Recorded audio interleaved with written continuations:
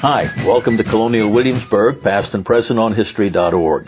This is Behind the Scenes, where you meet the people who work here. That's my job. I'm Lloyd Dobbins, and mostly I ask questions. At Colonial Williamsburg, gunsmith, founders, and other tradesmen are recreating an infantry cannon. John Bogue and his team are hard at work constructing the limber and carriage that will bear it. John joins me now to talk about building this specialized vehicle. It took me 3 forevers to find out what a limber was. What is it in wheelwright work? It's basically a cart, a two-wheeled vehicle that is used to haul all the extra stuff that you can't tie on or pack on to the gun carriage itself. Now, the gun carriage, if I've read all this material correctly, is intended, when you roll the 3-pounder into place to go into battle, everything you need is there somewhere. There's shot, all your covers, all your cleaning tools is right there. That's right. It's pretty much like a modern weapon system or platform. You've got everything at hand to not only fight the gun, clean the gun, extra ammunition, but stuff you might need if you need to abandon the gun quickly. Big nails called spikes and a hammer to block the touch hole in the gun so that your enemy can't use it. That's what spiking the gun means. Right. You drive a spike into the touch hole it won't work. Right. You can't fire it. I noticed that there are parts of, I guess it's the limber, that if you put them together just right, you have a 12-foot ladder. Right. Well, it's parts of the limber and what they call the sidearms, like the rammer and the swab, that are staffs of wood that you actually reach down into the gun barrel to clean it or to push the powder and shot home. You lash them all together, and you have a ladder. So actually, when you read the material, you really sort of admire the cleverness with which they put this thing together. It does 9 things. Right. And that's really what they were driving at. When these guns and the limber and the carriages were designed, the date's right on the gun. It's 1776. They were thinking that they had a problem, I think, over in England at that time. Mm-hmm. And they remembered the situation that they were dealing with during the French and Indian War. And it was a battlefield scenario that was unlike anything in Europe or in England. There was, small units of men, small battlefields, broken terrain. So they had to build something completely different to deal with that new environment. Now, 3-pounders were small, obviously, but there were several of them. What was the purpose of all these 3-pounders? Well, the gun itself comes in 2 models. One, called the Pattison model, is simply what we call the first pattern, is simply basically a gun that looks very similar to everything else. Then for some reason, and we don't know why, an order for a different pattern gets sent over to the Verbugans who are doing the casting. And it's a model that is very different. It kind of is 50 years ahead of its time. It's devoid of all the decorations that the typical 18th century cannon barrel has. So it's really a step forward in design. So the 2 guns are basically the same. They weigh almost the same. They do the same job. The carriages, though, are pretty different. The Pattison carriage is rigged to be picked up by 8 men and moved rapidly around the battlefield. It also is designed to be torn apart and packed on 3 animals to be moved down horse trails. So it's designed to be taken in very narrow little areas. The other carriage, the one we're building, is more similar to the traditional field carriage, where it's pulled by a horse that's attached to the limber, and the gun is attached to the limber. So it's more traditional in nature. So infantrymen wouldn't carry it. You could in a pinch, but it's designed mostly to be pulled by people. There's drag ropes that you would pull off your firing line, a number of infantrymen, and have them pull this gun forward. They're always looking forward. Yes. We know historically that some of these were stationed in Virginia. Were they popular?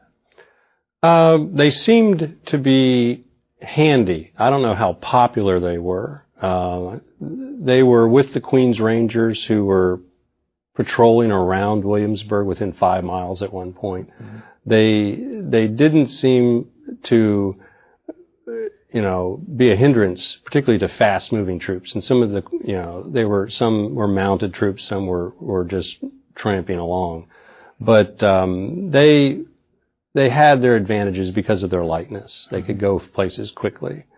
They were used by both sides. The Americans weren't casting and making their own carriages and guns. They were stealing or capturing British ones. Mm-hmm. Perfectly acceptable way Sure. to get weapons. Yeah. Just capture the other guys and now it's yours. Right. That raises a question, though.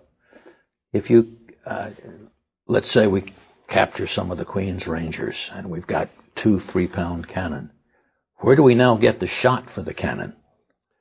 Oh, you could cast that pretty easily. Oh, you could? Yeah. All right. It's just make the right mold. That's not a big deal. Okay. So once you've got the cannon, getting something to shoot out of it would be fairly straightforward. Right. Yeah. I read in some of the material that it was supposed to be a big deal that the wheels for the carriage had 10 spokes. What does that signify? Well, we've been talking a lot about that in the shop, and the only thing that we can come up with is it's government issue. 10 spokes instead of 12, that's faster to make and cheaper to produce. 10 instead of 12, you every so many spokes, you've saved enough spokes Right. for another wheel. Right. Okay. Remember, they're building these fast. They got to get them over here pretty quickly. Was that the sort of pressure, was it common that you had to build these right now? Well, in England, there's a little town called Woolwich. It's just a few miles away from London. And that's where the Royal Artillery was stationed. Mm-hmm. And that's where the guns were cast. That's where the carriages were made. And there's still a Royal Artillery base there today. And it appears that manufacture was going on all the time. But I'm sure that when it came to major conflicts, that the pace sped up somewhat, and the demand was there.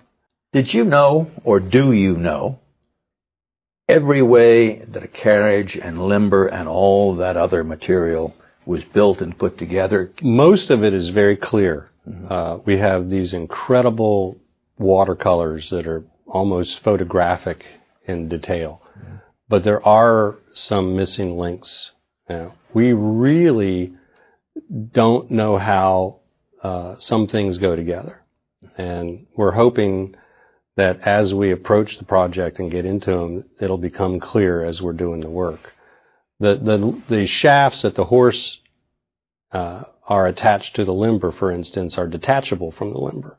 And you can attach the shafts directly to the gun and pull it in a manner that they referred to it as a galloper. We don't know how you attach the limber to the gun. It's, in the drawings, it's all underneath the tarpaulin that's wrapped around the gun, so we can't see it. Mm-hmm. Sooner or later, like a Rubik's Cube, it's got to sort of come clear that this is what we have to do now. Yeah, let's hope. That's what we're hoping for. That someone will go, oh, that's pretty easy, just do it that way.